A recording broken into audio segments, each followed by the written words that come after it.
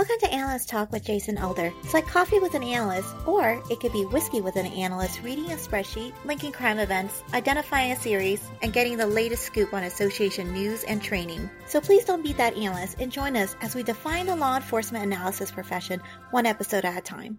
Thank you for joining me. I hope many aspects of your life are progressing. My name is Jason Elder, and today our guest has 30 years of law enforcement analysis experience, all with Richmond Police Department. In fact, she just retired in January of 2023. She's a teacher, author, and presenter here to talk about leadership in law enforcement. Please welcome Renee Richardson. Renee, how we doing? I'm doing great. Thank you. It's great to be here. Has retirement set in yet? It's still very early. No, my goal was to take a month or a month and a half off, and I have yet to do that. Oh boy, because you just got straight into that to taking on your Four Directions Consulting, right? Yes, very much so. Setting it up, and I also have a nonprofit that I'm looking to set up as well. So two things going on at once. All right. Well, I guess you're not taking the relaxing route. No, I'm a busybody. I have to stay busy. So let's go back in the Wayback Machine. You're talking 30 years now. How did you discover the law enforcement analysis profession? Well, it's kind of funny. I never really applied for the position that I ended up getting in the police department. I applied for a clerk typist position, and next thing I know, I am pulled in to start my background. I was never interviewed, and next thing I know, I'm the clerk typist working in the crime analysis unit back in 1992, which was a grant-funded position. And that's where my journey began. I didn't know I liked crime analysis. And, you hear people say they had fallen into their positions, and that's what happened with me. Retrospect, I think I was put where I was supposed to be. And, I was led there, and I had wonderful supervisors who saw my potential to learn and to apply and to grow. And I slowly moved up the ranks, and which is kind of ironic considering, generally speaking, in law enforcement for civilians, there's not a lot of movement within an organization. And for me to go from a clerk typist to an assistant crime analyst, they actually created that position. And then I actually applied for when one of the analyst positions became vacant. I'm already an assistant by then, and I applied for it and didn't get it. And I was devastated. And I thought to myself, all right, obviously there's something that I need to get out of this. And I wasn't sure what it was. And I knew the direction that the department was going and the unit was going. And by then we were not grant funded anymore. After digging deep down, I was like, okay, the new person coming in, I'm going to learn everything I can from that new person, because I knew that they were eventually going to be adding on additional analysts, and I wanted to be one of them. And so that's what I did. Just, continued to learn, asked for training, and they came around. They decided they were going to hire 4 precinct analysts. I applied, and I got that. And so I went to 2nd Precinct, which is, a patrol operation. And so I did analysis at a precinct level. I also worked in major crimes for violent crime. I've done a little bit of everything. I've moved around a lot too. So it's been kind of interesting. In 2021, I believe it was, no, not 2021, 2001, I get my numbers mixed up. 2001, I actually was pulled out of the crime analysis unit and put down in media relations. And I worked in media relations for 5 years. And that was devastating. That one, because my love was analysis. I love doing analysis. I loved Steve Gottlieb's class, when they taught you how to do your predictions and your forecasting and all the mapping and everything. I mean, we used to write those, we call them the 68% reports. And our street crimes unit, they would come over begging for them. And next thing I know, I'm being pulled out and put down in media relations. And it was hard. And I had a hard time adjusting, but with a good supervisor, she knew I was struggling, and because I was put somewhere where I did not want to be. But I also have a train of thought that, okay, obviously I'm meant to be here for a reason. I got to suck it up and figure out what it is. Yeah. and move on.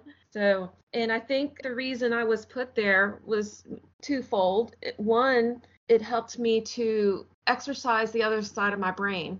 I have been using my analytical side of my brain. Now in media, I got to be creative, and more so creative than I was ever when I was doing my analytical work. And so, designs, writing press releases, writing articles, working with the media, going to the TV channels, doing press conferences. I really became the 411 for the department. I know any and everything that you can ever really think of when it comes to a police department, because I was the number that you called to ask questions. And I was the one who had to get the answers. And I mean, I remember one time I had a caller wanted to know if they could dump their ashes at one of the monuments. So in Richmond, back in the day, we had Monument Avenue, and she wanted to dump her ashes at one of those monuments. And I had to research it and come find out you can't. That's illegal. That's one of those things to ask forgiveness, not permission, right? I know, right? Right. So yeah, I had to call her and tell her, say, no, you can't really do that. But while I was in media, I picked up a camera, found my love for photography, and did a lot of different, shooting of pictures and different things like that for our newsletter, and designing brochures and invitations and things. And I was also the analyst for the chief's office. So I worked on special projects for the chief's office. So in a roundabout way, I think it brought me full circle. Of course, I didn't realize it at the time. Yeah, and I applaud your attitude and effort for this endeavor, because at 46 years old, I still struggle with this concept of, if things aren't going my way, if I'm going the one way I planned isn't necessarily going the way I wanted to, and I'm now in this other situation, like I really sometimes have to check my ego to not have bad attitude, bad effort, because of I'm not in where I want to be. So it's kudos to you for figuring it all out. Well, a lot of times it is taking that step back and, doing a little bit of evaluation to see what you can get out of where you're at. And I've found through the years that a lot of times for me, because I'm constantly learning, applying different things, I'm like a sponge. I want to soak up as much information as I can. And I want to share it with people. I want, it's like, look what I learned. Let me show you this. You need to know how to do this. I'll come help you. Let's get this going, And that's kind of how I look at things. And a couple of years ago, I actually felt, at first I thought I was burnt out. Mm-hmm. And then I realized, no, I still have my love for analysis, but I couldn't figure out why I was just kind of down as far as work was concerned. And I realized, and this was after I had become a supervisor, because I applied after doing 5 years in media relations, the supervisor position, which was civilian, came up for the crime analysis unit, and I applied for it. When I applied for that position, I went in ready and showed them how I wanted to find the unit, things that I wanted to implement, things that I thought we could be doing, things that we should be doing, things that we aren't doing now. And to top it off, and I share this not to say that you shouldn't go to school. That's not what I'm saying. I don't have a degree. I probably don't even have 21 credits to my name. And I've managed to work my way through the law enforcement field to become the supervisor of the crime analysis unit. And, I had to do my part, but luckily I had, supervisors who saw that and gave me the resources that I need to move forward. And I was even interviewed 3 times for the supervisor position in the crime analysis unit. 3 interviews. And I remember on my last interview, they asked me the same questions that they asked me in the previous 2.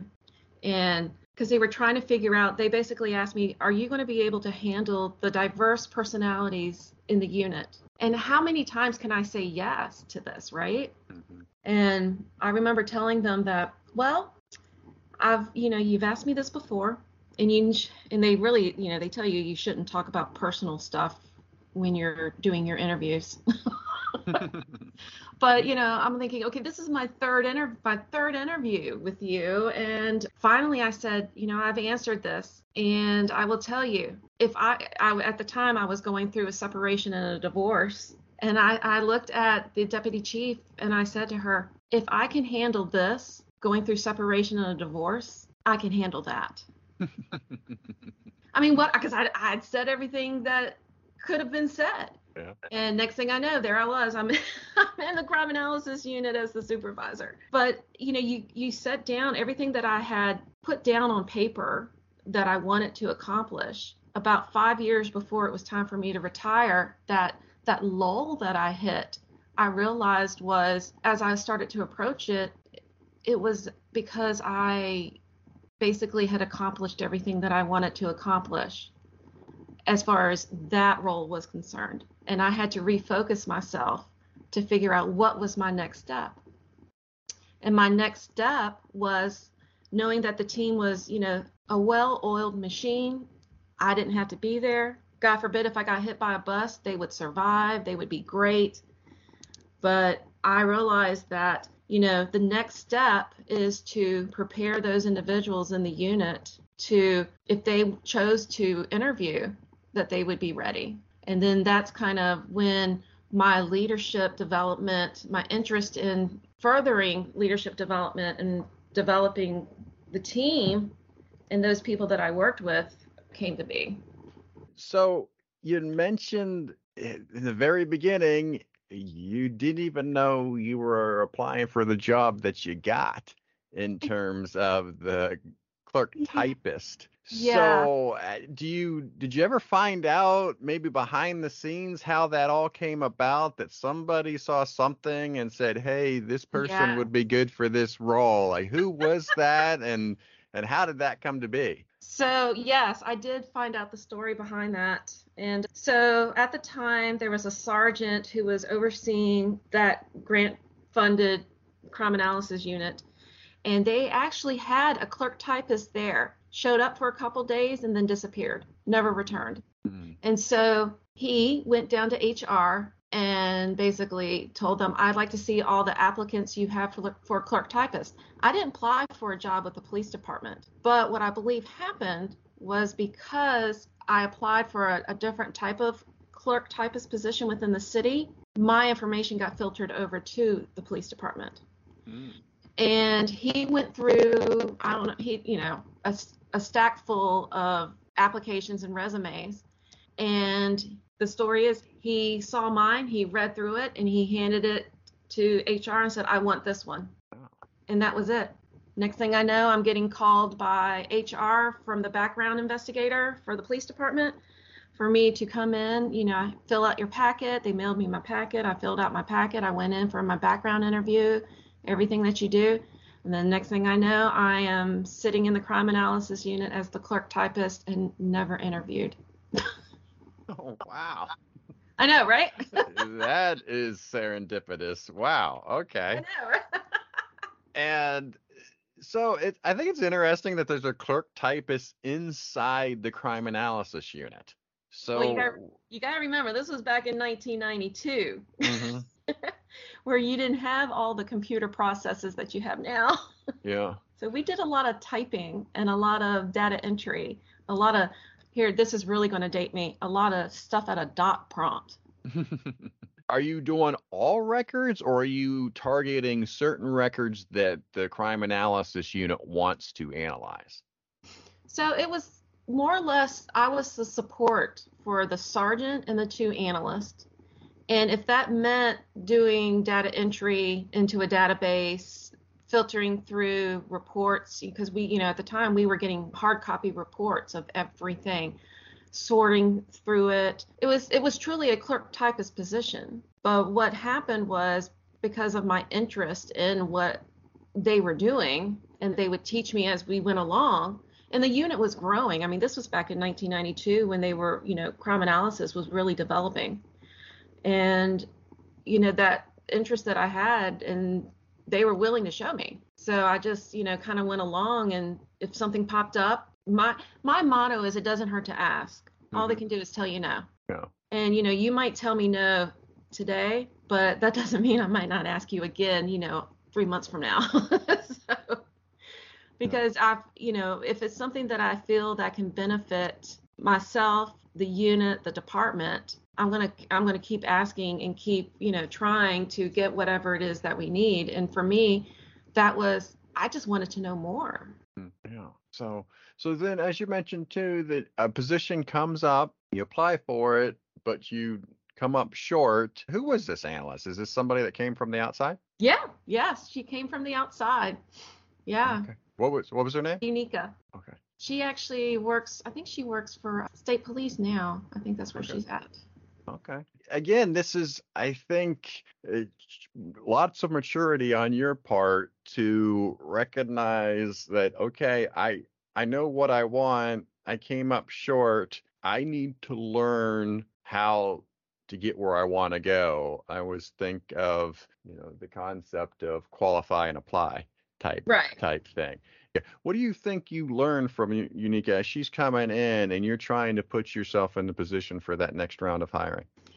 It was a whole bunch of things, because the analyst who was there, because there was two analysts previous, one was still there, and I must say, Truck, he's retired now.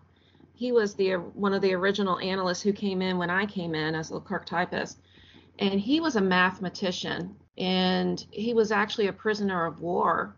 He was from Vietnam, and he was a math teacher, and I learned a lot from him. And Unica, I think totally different personalities, and I learned how to communicate a little bit better. I learned how to write out what we were doing, how to lay things out. And the biggest thing is I remember too was working with, I can't remember exactly the scenario, but we were working with some statistics, and it was something about percentages, percent to percent. And she made a comment, and it was kind of like, oh, okay, I get it now. And so it was, just taking it all in, every little aspect that you can. Yeah. Well, that's something I get frustrated with too. There's been scenarios where I think I'm explaining a concept as clear as can be, Yeah.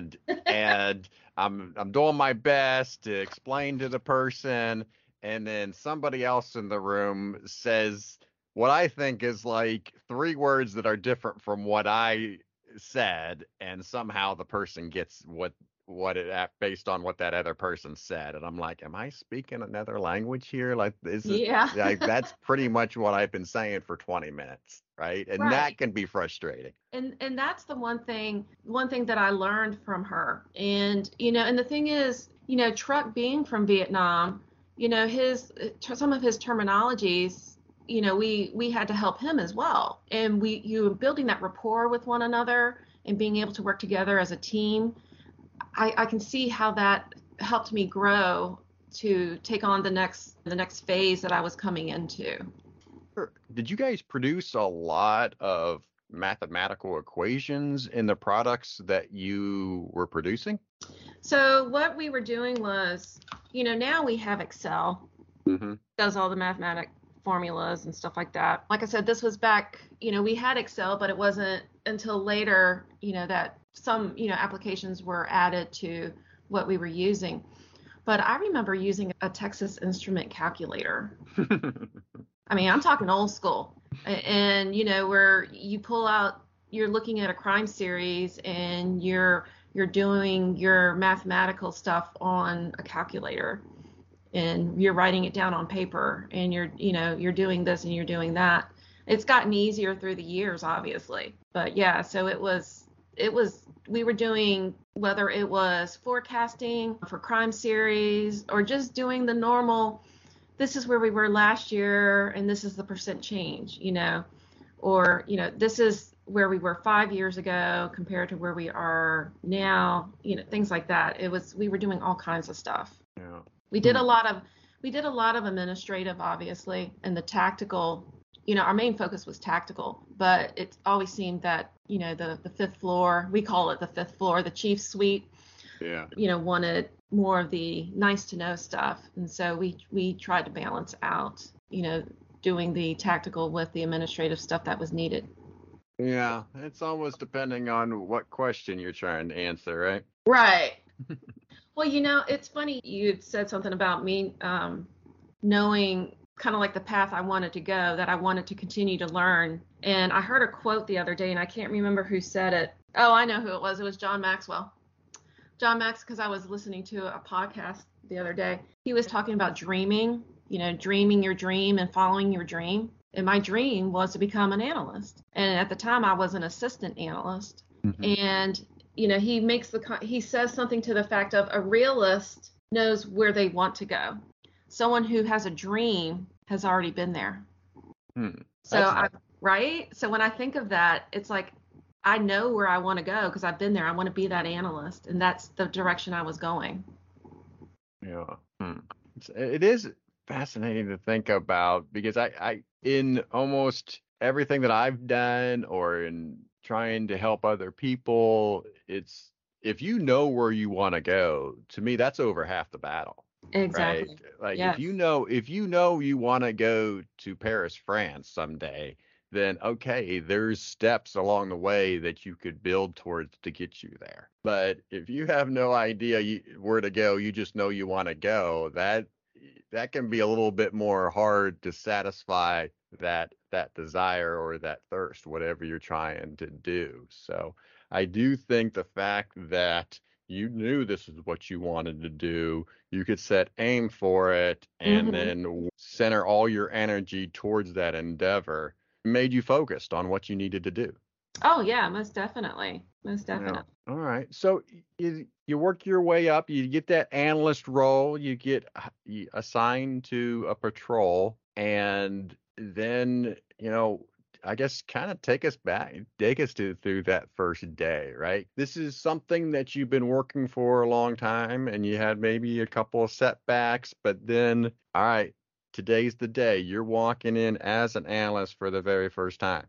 Yeah, so it was interesting because we went from being centralized to the analysts. When they hired precinct analysts, we were decentralized.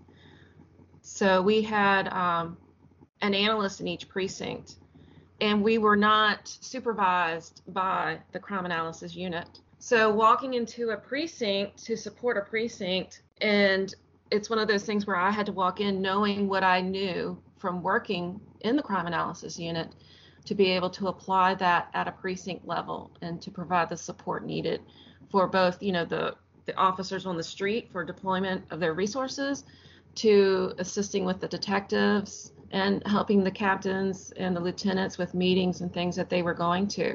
So it was where I wanted to be, and I was glad to be there. And, I did several. One of my successes came out of working in Second Precinct. And, I grew up in the city, and so I knew the layout of the land. So it was like, and going to Second Precinct was like going home because I lived on that side of town. So it was really good. It was exciting. Yeah, and I said patrol there, and then precinct. I got a boy in Boy Scouts, so I think I got patrol on the brain. But no, it was patrol. Yeah, it was patrol operations. Yeah. Yeah. All right. But all right, and then so as you mentioned, 2001 time frame, you're transferred from the analysis unit into media relations after you spent that whole time learning and focusing to get to the goal of being an analyst. You get transferred into media relations, but as you mentioned, it was, at the time, it may seem like a step backwards, but there was a lot of things that you took out of that experience that helped you along the way. Yes, very much so. That was a struggle for the first couple of months, and once again I had another very good supervisor who brought me into her office and sat me down, and she was right. She says, either you're going to make the most of it, and you're going to learn, and she goes, you're going to have fun in here. And I remember her telling me that. She's like, this is a great group to work with. You're going to enjoy it. And you know what? She was right. And a lot of it is taking a step back, swallowing my pride a little bit, and saying, okay, how can I make the most of this? And, what can I learn from this? Because I felt like I was pulled out of what I was meant to be doing and put down in media relations. Never worked in media, never did anything with media before. And then it was like, all right, obviously I'm here for a reason. Yeah. And I just got to, keep moving forward and figure out what it was. Yeah. And so, I will say that is probably that group, that media relations group, even when I left media relations to go back to the crime analysis unit, I still to this day maintain contact outside of work with that group. And to me, that speaks volumes about the friendships that I built there, what I learned, what they taught me. Got to use the other side of my brain, got to be creative, and still did a little bit of analysis. Not as much as I wanted to do, but I got to do other things, and that was the benefit. And it took me a while to see that. It really did. Yeah. Well, I often talk about on this show how I feel it's difficult once you're at a larger agency to really be able to take the temperature of crime for that police department. You just don't have the time or the energy to read all the cases. There's just too much there. Yes. And another thing that I want to talk about too is what people did prior to getting into that analyst role. Data entry is obviously a good one because you learn a lot from doing data entry, and that helps you later down the road as an analyst. And one of the things that you bring into the table that I don't think I've covered on this show yet is this idea of being in media relations and all the information that you would have learned in that 5 years that helped you be a better analyst when you went back to being an analyst later. And because certainly, obviously, from the police department's perspective, like anything that the police department is making public in a public address is going through you.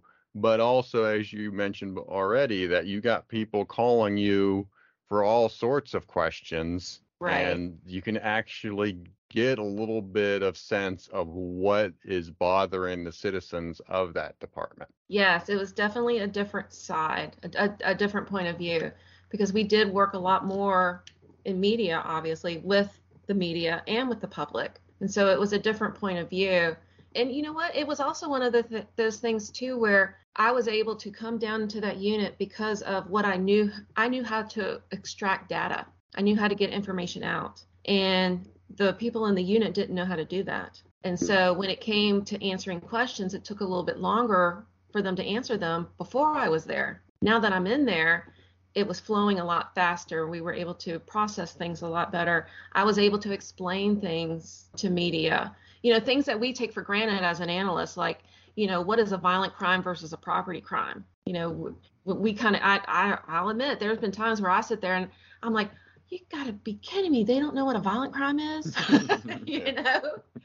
But they haven't had to look at it the way I had to look at it, or as an analyst, how we look at it. And so being down there, it was very eye-opening, and it definitely helped me grow in a totally different direction. And my supervisor there, she handled things differently from a supervisory point of view, which in turn, when I went back to the crime analysis unit, helped us track our workload much better. And we were able to address things and support the department more efficiently, I believe.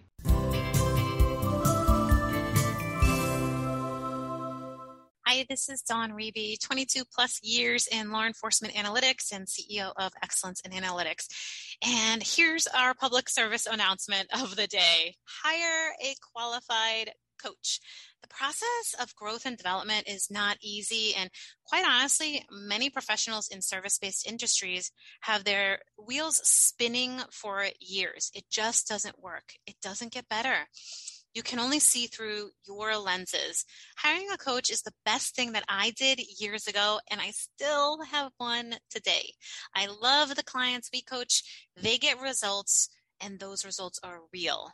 They build confidence, they create better work-life harmony, they excel in their careers, and they simply have more joy.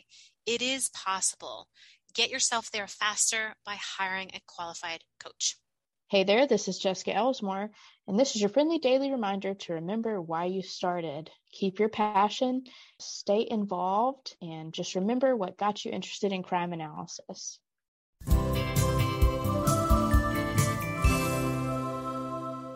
this brings us to your analyst badge story. And for those that may be new to the show, the analyst badge story is the career-defining case or project that an analyst works. And for you, this deals with a bandit bank robber. Yes, it does. Very much so. He was actually named the Granddad Bandit. So he robbed a SunTrust bank in downtown Richmond. And then he also hit in one of our surrounding jurisdictions in Henrico. And in the end, he pled guilty to, in the Richmond area, 4 bank robberies. What is interesting is he was from Louisiana, and it was a partnership that was between myself, Joyce Salmon in Henrico. She was the analyst in Henrico County, and the FBI. When we noticed that we were having similar robberies and that the suspect all appeared to be the same, and then once we got all the photos and started putting photos together, we knew then that it was the same person. He really did look like your grandfather. It was a older white man, 50 to 60 years old. He was kind of balding. One of his things was he always wore a watch. He always clean cut, came in wearing, like a button-up shirt and different things like that. You could tell it was him. Mm-hmm. What became interesting is that so when we have cases, at least for us here in the Metro Richmond area, we will tag team and work cases together with the analysts in the other jurisdictions. And so that means that we will partner together and build the special report that's going to go out. We share the responsibility. So it could be like maybe I did the mapping and, Joyce did some of the research, and then I pulled pictures, she pulled pictures, and we would merge it all together in one report. And then we would send it out both internally to our agencies, and then we would share it, with the agencies and the FBI and some of our federal partners as well. It was then that in Joyce's research, because while I was putting together, because a lot of times I did all the mapping, she would go out and research online to see if there were anything else that might fit. And this was back in like 2000. I think it started in 2008, and he was prosecuted in 2011. And so she went out online and started looking to see if there were other bank robberies, and there were. And basically, he went up and down pretty much the East Coast, and even out west some, and committed these robberies. If you Google him, you can Google the Granddad Bandit. You can Google Michael Mara. He was suspected in 25 bank robberies in 13 states. Wow. Yes, I know, right? And it started in December 2008 with the holdup of our bank in the city of Richmond, which was downtown. So yeah, that was a pretty interesting case, to be able to have this partnership with, not just your agency, but the FBI and, your other jurisdiction that borders you. We actually Joyce and I received from the governor's office a public service award for this case for bringing it to closure with the FBI. And so that was kind of neat to get recognized at that level. Yeah, it was. I still got the plaque. Even though I'm retired now, it's here at home. There you go. Hey, those accolades should still hold weight, so to speak. It does. Once I get everything situated, I will put it up in my office. But yeah, let me see. I can tell you, he actually pled guilty. See if I can find out how many he pled guilty to. I'm trying to remember. I have it written down. Okay, yeah. So he pled guilty to 26 bank robberies in 15 states. Man. And was that a federal case? Yes, it did go federal. Yeah. So that's what surprises me about this whole thing, because maybe it's changed over the years, but I thought the FBI handled most bank robberies. And I'm surprised that you had this robber go into 13 different states and not be able to link them all together. Yeah, but it ultimately, it started kind of, in the Virginia and the Metro Richmond area. And I think with us, the fact that, we were working together, 2 separate agencies who started noticing these similarities.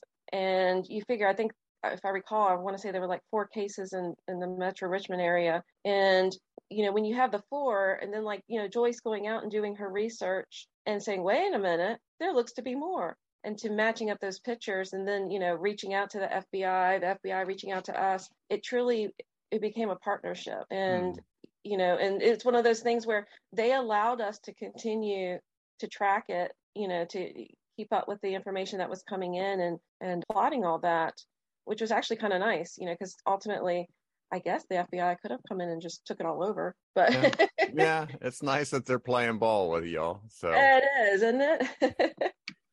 But so how often was he robbing banks? Was there a great time span between all these robberies? So there was. So he started in 2008, and he wasn't arrested until the end of 2010, I believe it was, because he was prosecuted in 2011. So yeah, it went for several years, and there was times in between. And he was just going all over the place. And the funny thing is, his wife didn't know. He was married, and his wife didn't know. So that was Did he travel for work? He would go on business trips. Yep. He would travel. He would tell his wife that he was going on trips, and and he would rob banks. Now, do you know his prep, in meaning that did he stake out these banks beforehand, or did he only target certain banks? No, I don't. To be honest, I don't remember. Mm-hmm. It's been so long. I just I kind of just really recall the basics. I don't recall all that. Yeah.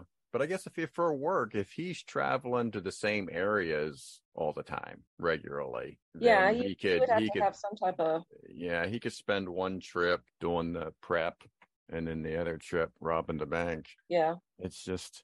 I mean, obviously, he had the fact that he stuck to his look. He didn't do very much to disguise himself. Well, that's what I can't get over. He should have been recorded, photographed in every single bank robbery. It should have got to maybe 4 before somebody realized that there was a problem. And here it got up to 26. 26 across, yeah. Yeah, it's funny. My wife's got into all these crime documentaries, and she just finds them fascinating. And every single one of them that she tells me about has some kind of enabler, meaning that the only reason they were able to do it for so long was that somebody basically wasn't doing their job. Yeah. Right. I can see that could be the case. Very right. Much so. And I mean, in this case, you are talking about 2008, 2010, but still, it's not like that was the dark ages. No, it wasn't. Now, maybe the quality of the photos could have been bad, because we still had to deal with that very grainy surveillance videos and pictures that we have to deal with. But still, a general description of this guy, the fact that he didn't really cover up or do anything, he just walked into the bank, that you should have been able to get a pretty good description of who you were dealing with. Yeah, it's amazing, because matter of fact, right before you came on, I just out of curiosity, I wondered if I could still find it, and I did. I Googled him, and it's there. You can see the pictures online. It's amazing, to be able to see him, and just you know how sometimes you look at, I hate to say this, kind of can get, people go, oh, that he looks like a criminal. Not that there's a specific look to a criminal, but when you look at this guy, you don't think bank robber. Yeah. You don't think bank robber. It's because when I think bank robber, you think of what you see. Well, basically what you see in the movies. They're coming in masked up. They have a weapon, unless they're using a note and passing a note or something like that. But usually they're masked up and stuff. Yeah. And no, he comes in clear as day. Yeah. Well, that reminds me of, what is that? The BKT killer? Oh, yeah. I mean, he basically got away with it for so long because, again, people didn't see him as a threat. Right. Exactly. So, yeah, I can certainly understand that. With this bank robber, though, how much money was he getting approximately? Yeah, I don't remember that either. Yeah. Yeah. So, I mean, I guess it's whatever the tellers, at the time, what the tellers kept in their box, in their boxes. Yeah, man. that shouldn't be a lucrative venture, robbing banks, but I mean, he did get away with it up to 26. And who knows? That's just the ones he was charged with. And maybe Right. he did other ones that they didn't even get him for. I don't know. I always wondered when I arrested somebody, not I personally, but when I worked on a case where I knew somebody was dealing with a lot of money, had accumulated a lot of money in their criminal activity, it makes me wonder. I was like, I wonder if they have like this stash, like they knew that like this is only going to go so long, and then I'm going to get busted and go to prison for a period of time, but I'm going to have this stash when I'm done. I don't know if they think that long term ahead, but it makes me wonder when I'm seeing, especially some of these drug dealing cases that I know, I was right? part of, when they're talking about millions and millions of dollars and money everywhere, is how much do they have like buried in the backyard, Right? so to speak. Right. So no, and then you said you did the mapping portion of that. Were you able to get any kind of geographic profile going on, or be able to guess maybe where he was going to hit next? Prior to you catching him. Yeah, from what I can remember, we, once the FBI came in and we started linking all the other, jurisdictions across the country together, and with the photos and everything, tips started coming in. Mm-hmm. And they actually got a tip in that the person thought it was this person. And when they followed up on the tip and everything, that's when they found out that it was a good tip. Mm-hmm. And the investigator from the FBI, did their part in bringing that together. And okay, so that's how he was eventually Yes. caught, as some tip identified him, and then they went, okay, good deal. Yeah. So, is there anything, lessons learned, or anything in terms of your analytical work, maybe things you might have wished you'd done differently as you worked on this case? Not per se. I think for an analyst, we just always got to think beyond the borders. We always say crime knows no boundaries. So it's one of those things where it might not just be the boundary of your jurisdiction. It might not just be the boundary of the surrounding jurisdictions or the state line or states lines. It's amazing how, people are transient. People get around. And, when I started in the department back in the early 90s, we used to joke about crime never crossed the river. And, if you lived north of the river, you never came south of the river. Well, that's not true anymore. It's changed. And I've seen that. I've seen it happen. And this is just a good example of how, people are moving and people are going. So it doesn't hurt to, when Joyce did her research, when she Googled, bank robberies and all these pictures and these, newscasts and everything started coming up, she's getting that from all over the place. And so, it's just remember, it's not always just about your jurisdiction. It could be bigger than where you are. And so you should always search. It never hurts to search past that. All right. So, now let's kind of going to move on from that. You mentioned interviewing for the supervisory role 3 times. And just for my clarification in my head, is that 3 interviews for the same hiring process, or was that 3 different interviews that they didn't hire you the first time, they hired somebody else, and that was the three there? No, that was for the same process. Okay. So you go in, your initial interview is a panel. So I did my panel interview. I'm assuming I was the one that they said, oh yeah, she would be the one. She's the one we want. And then when it went from the panel people to the chief's office to make the final call and everything, the chief's office is the one who interviewed me 3 times. What do you think the hang-up was? I didn't have a degree. Wow. I didn't have a degree, and they just, the main thing was that they kept stressing was personalities, but I don't know. I've always made it a goal I'm a people watcher, and I like to figure people out. So that has never been an issue for me, trying to figure out how to work with people and whatnot. So I don't know.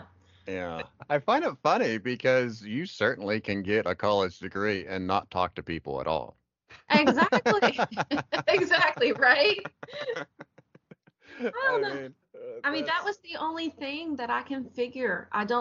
The only thing, if you were to look at my credentials, the only thing that was missing was that I didn't have a college degree. And I'm trying to think, did we have certification then? And I will say, I'm not certified.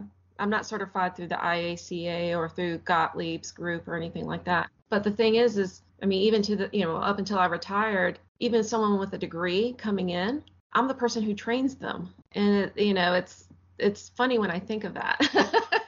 Yeah, I don't know. And that always comes up. You mentioned certification is somebody that doesn't have a degree versus somebody that does. And in that certification process, you have to score so many points in order to be able to take the test to get certified. And I know Right. there's been some talk over the years that says, okay, you're given 20 points for a degree and I need to score 100 or whatever the ratio is. But I've been doing this job for 15 years and I'm not up to par to scoring 100 points. So it does get a little frustrating to folks that are in your shoes that, I don't have a degree, but I'm also doing this job and I've been doing it for over a decade. Yeah. I mean, it's tough, but you know what? I made it through. Yeah. It will be interesting moving forward how that translates, because I do think that our society is in for, I think, a mass movement in terms of, I think, college degrees. I just think that with the way, school debt and college debt and all this stuff, I do think there's going to be this shift away from, at least in part, to the 4-year degree. Right. So, but anyway, all right. Well, you also mentioned taking your goal-driven approach to the position, and that there were so many things that you eventually got to the end of your list of what you want to accomplish. So what were some of those things that you were able to accomplish as a supervisor? Well, we went from being a centralized unit, because they centralized everybody while I was down in media. So when I came back up there, I wanted everybody to, even though they had their specialties, I wanted everyone in the unit to be cross-trained. So that was one of the biggest tasks that I took on, was to make sure that we could cover for each other, so that if someone went out or on vacation or sick or whatever, it might take me a little bit longer to do it, but I could do it, along with the person who was the expert in that. And then we were supporting precincts, which was, our field operations, plus major crimes, which is our homicide, aggravated assaults, and then our gang and narcotics section. And it was one of those things where I've always encouraged interaction, going on ride-alongs, working out in the field with them, going out, if you have a crime series, going out and surveying the land, so to speak, and to getting to know your areas and things like that. And then I decided, well, you know what, we're going to work a rotating shift of 2 days in the office being centralized and then 2 days in the field. And we rotated that between the people that were there. And so that we always had coverage, because we were always told we always had to have coverage at headquarters. I also have found through my tenure that sometimes it's better not to ask for approval, just do it. Because sometimes when you take an idea, they don't always see your vision. And it was one of those things where initially, meeting with the supervisor, I laid out, my plan, my game plan. This is where I see us going. This is what we're going to do. And I was told no. And then, I'm like, okay. So I waited a couple months and then I reapproached it. And then we just started doing it. And it wasn't to go against the grain. It was one of those things where I sat down with the team and I said, I really think we can document this and prove to upper management that this can be beneficial and that we can maintain what headquarters needs us to maintain while 2 of us at a time are out in the field for, 2 days a week. And we did it. We did it. We did it. We documented it. We came back, presented it, saying this is what we've been testing. I did not get in trouble, thank goodness. But actually that led to us to pre-COVID. Up until COVID, we've always been able to work remotely. They didn't like us working remotely. But what we had moved up to was the team worked 4 days in the field and 1 day at headquarters. Mm-hmm.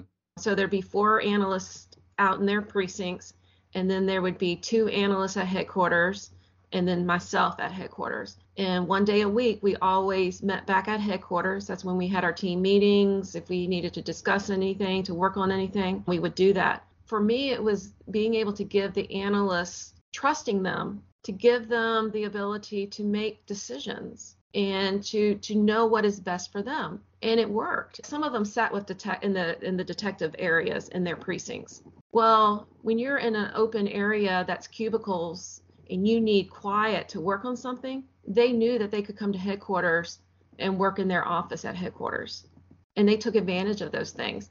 And it was as long as we kept the communication lines open of letting each other know where we are, it worked. That was another big thing that we did. And then, the next big thing was having a supervisor who did not like teleworking and basically told us we couldn't do it. And, it's one of those things, it's a double-edged sword, because it's like, you don't want us to do it unless you need something from us after hours. And then it's okay for us to telework. And, and I would argue that. But then COVID came, and I remember telling the team, I said, we are going to maximize this. We are going to use this as an example to show, because we weren't essential. In the beginning, we were not essential employees, and they made us essential. And, and then, of course, being in COVID, and then we went through civil unrest. So now we're having to prove we can go through COVID, we can telecommute. Several of us can come in when you need us to come in to work whatever. We did have to pull several analysts to work civil unrest, but we maintained, and we maintained workload and connections. And, that was another big success for us, was to show them how far we could come. And during that time, we implemented new software. We stood up a GIS enterprise. We switched over to ArcPro. We learned a new CAD system, how to extract data out of CAD using Power BI. We implemented a whole lot of new software during that time of COVID, in training and everything, and still maintained our work. Yeah. Right. Good deal. I want to switch gears a little bit now, and what I wanted to talk about in general is leadership. It's a pretty broad topic, but I do want to just get some highlights from you and their message that you want to send to our audience. Yeah. So I'm a big component of, obviously, leadership. And really, it's to focus inward. For those who aren't certain that they are leaders, is for them to know that there is such a thing as leadership of self. And in order to lead, you have to be able to take care of yourself and build yourself. In law enforcement, we are in what we call, it's a service. We provide a service. And when you think of leadership, as you build yourself, you begin to learn and take in the things about, how to accomplish your goals, or, how to time management. I mean, things that you would think, well, that's leadership. Those are things that help move you through. And what becomes the leadership part is when you start sharing that with other people. And then you think about working as a team. When you can work with a team and build those relationships, because as an analyst, especially an analyst that's civilian, it's all about rapport. It's all about relationships and building that trust, which goes back to leadership and that development of yourself to be able to reach out to those individuals. So that, and the thing is, it amazed me when I started teaching leadership development at work. The first question I ask in our very first class is, who here is a leader? And the hands that did not go up, oh my goodness, I couldn't believe it. There were people there who did not look at themselves as leaders. And it baffled me. And that's one of my biggest goals, is to help them realize that they are leaders and how to identify that they are, and that it's okay. People think, oh, you're being selfish if you're focusing on yourself. Well, if you can't help yourself, you can't help others. And so, that's the first step in moving forward. It's almost like it's the foundation. It's your building blocks. Yeah. Well, there's this idea too, as a leader, that you should practice what you preach. right? That So is, you should yeah, you shouldn't be just there coaching. You should be doing what you expect of the people that you're exactly, leading. So there's a lot exactly. to that. It reminds me of my son's Brazilian jiu-jitsu instructor Hmm. told them that you're a leader no matter whether you know it or not or whether you like it or not, because Exactly.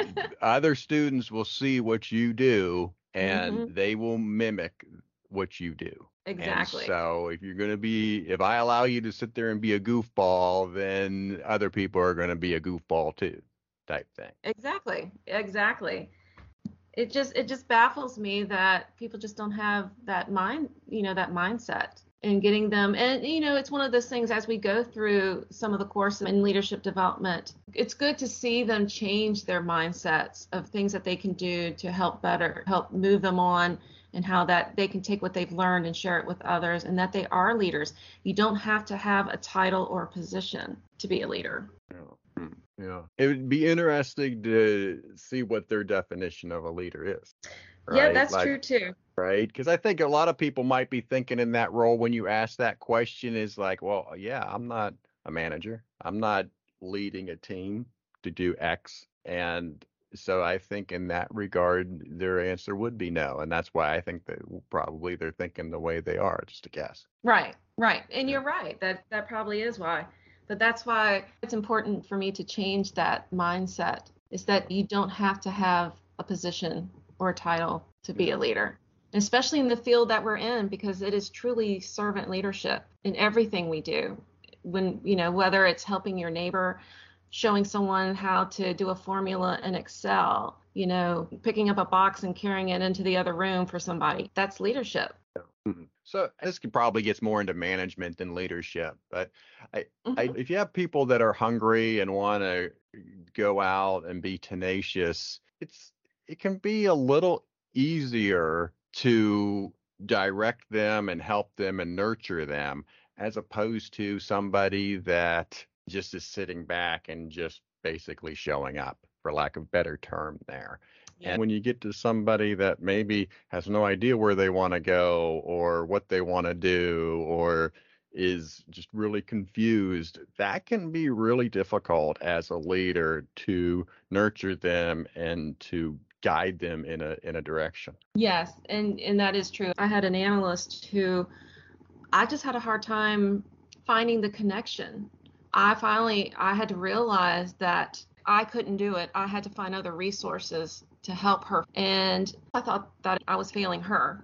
It wasn't until, and here's a little plug for Dawn Reby. It wasn't Not that until she needs it. Right. no, but I will say that was one of the things that I realized was that some of the training that she offered, this analyst wanted to do it. And so I was like, all right, this is great. This is great. And she went through the courses and she flourished. She did great. She needed that. And so, it's being able to recognize that sometimes you might not be able to do it yourself. You have to bring in other resources to help you. That was it. And then also, even with the same analyst, it was like a couple months before I'm retiring, did her and I finally connect. We actually made a connection, and that's when I found out that she had the same interest that I did. And once that connection hit, it was like, wow, it changed the atmosphere. I couldn't even begin to explain how I felt it changed the connection that her and I had. I've worked with a great bunch of analysts, and yeah, I've had a good group. I've enjoyed working with every one of them. Yeah. Yeah, I do think as we are going to this age of working remotely and not being face to face, that it is important to just ask questions and talk about stuff that maybe not necessarily work related, right? To Exactly. help with that connection, because I think there's bonds that will be established by more than just the task that you both have in common. Exactly. Exactly. All right, good. All right. As you look back, you were with the department for 30 years and had training, had opportunities to work with analysts both in your department and outside of your department. As you look on the outside, is there a unit, person, company, whatever it is that you wished, given a different circumstance, that you would have an opportunity to work with? No, I actually had an opportunity to apply for a job at one of the surrounding jurisdictions, and I chose not to. No. Yeah, I enjoyed working with the Richmond Police Department, and that was my home. It's still my home, and even though I'm retired, Yeah. it's like I told them at my retirement party, they haven't gotten rid of me. I will be going back to visit and helping on different projects and things like that. So yeah, couldn't see myself anywhere else. That's good. And that brings me to another topic that I talk to about from time to time on this show, which is analysts leaving the public sector for the private sector, right? It seems like weekly on LinkedIn that I'm seeing another analyst that was in the public sector moving to the private sector. And I'm not bashing that by any stretch of the imagination. But what I feel, though, is in a way, the law enforcement analysis profession really needs folks to stay in the public sector, work their way up, and eventually make their way to executive staff or police chiefs. And I've preached this a lot on this show, that I think that is the path to really getting big step changes with the profession, is to have that path from analyst to executive board member. And that is the one thing that is, at least from what I have seen, is missing. There is no room for growth per se. Now I did grow, but there really isn't any other place for me to go on, unless I become, the manager over planning or whatever, which, could be possible. But I am starting to see where they are starting to implement succession planning within departments. I think more of that is needed. I think we're not utilizing the people that we have in our departments the way we should and could be, giving them the resources and the opportunity to learn about other areas in the department, especially the civilian side of things. And so when you don't have movement, it is going to be hard to retain people. Especially, you got to think about it. A lot of analysts are, for lack of a better term, dreamers. They're the ones who are thinking of where they're going to be, 2, 3, 5, 10 years down the road. And because their thirst for knowledge and growth is there. No. And not all departments are equipped to handle that. All right, well, let's finish up with the last segment then. No interest. For you, you're Native American. And so that's your way of life. So I just don't really have a question. And just what do you want to share in terms of telling people about your way of life? Well, I live a Native American way of life within my normal everyday life. I participate, in powwows. I like to sing and dance. So I do dance women's traditional. And a lot of it's about education. You'd be surprised at people who don't realize that Native Americans exist. They think that, we're extinct, but we're still here. But yeah, the thing is, it truly, when you think about where you work, I know at least for me, we are so diverse, and what we could learn from one another is amazing. And that's been one of the things that is important to me, is to provide the information and to educate and to share that with my colleagues. And luckily I was able to do that this last year. Right before I retired, we were able to hold a cultural event at the police department. And I brought in a drum group, brought in dancers, and it was, had displays and everything. And it was wonderful. And to see we did crowd participation, and we had people dancing with us, and it was great. I loved it. We need more. We need more of that. We need more sharing of who we are. Yeah, it is. And I don't have much of a perspective on this. What comes to mind is I live in Tallahassee, Florida. And so the Florida State University is the big university here in Tallahassee. And so they are called the Seminoles, right? And colleges went through, it's probably been a couple of decades now, but they went through and changed the mascots and some of the namings of some of these colleges because recognizing some of the insensitivities to Native Americans.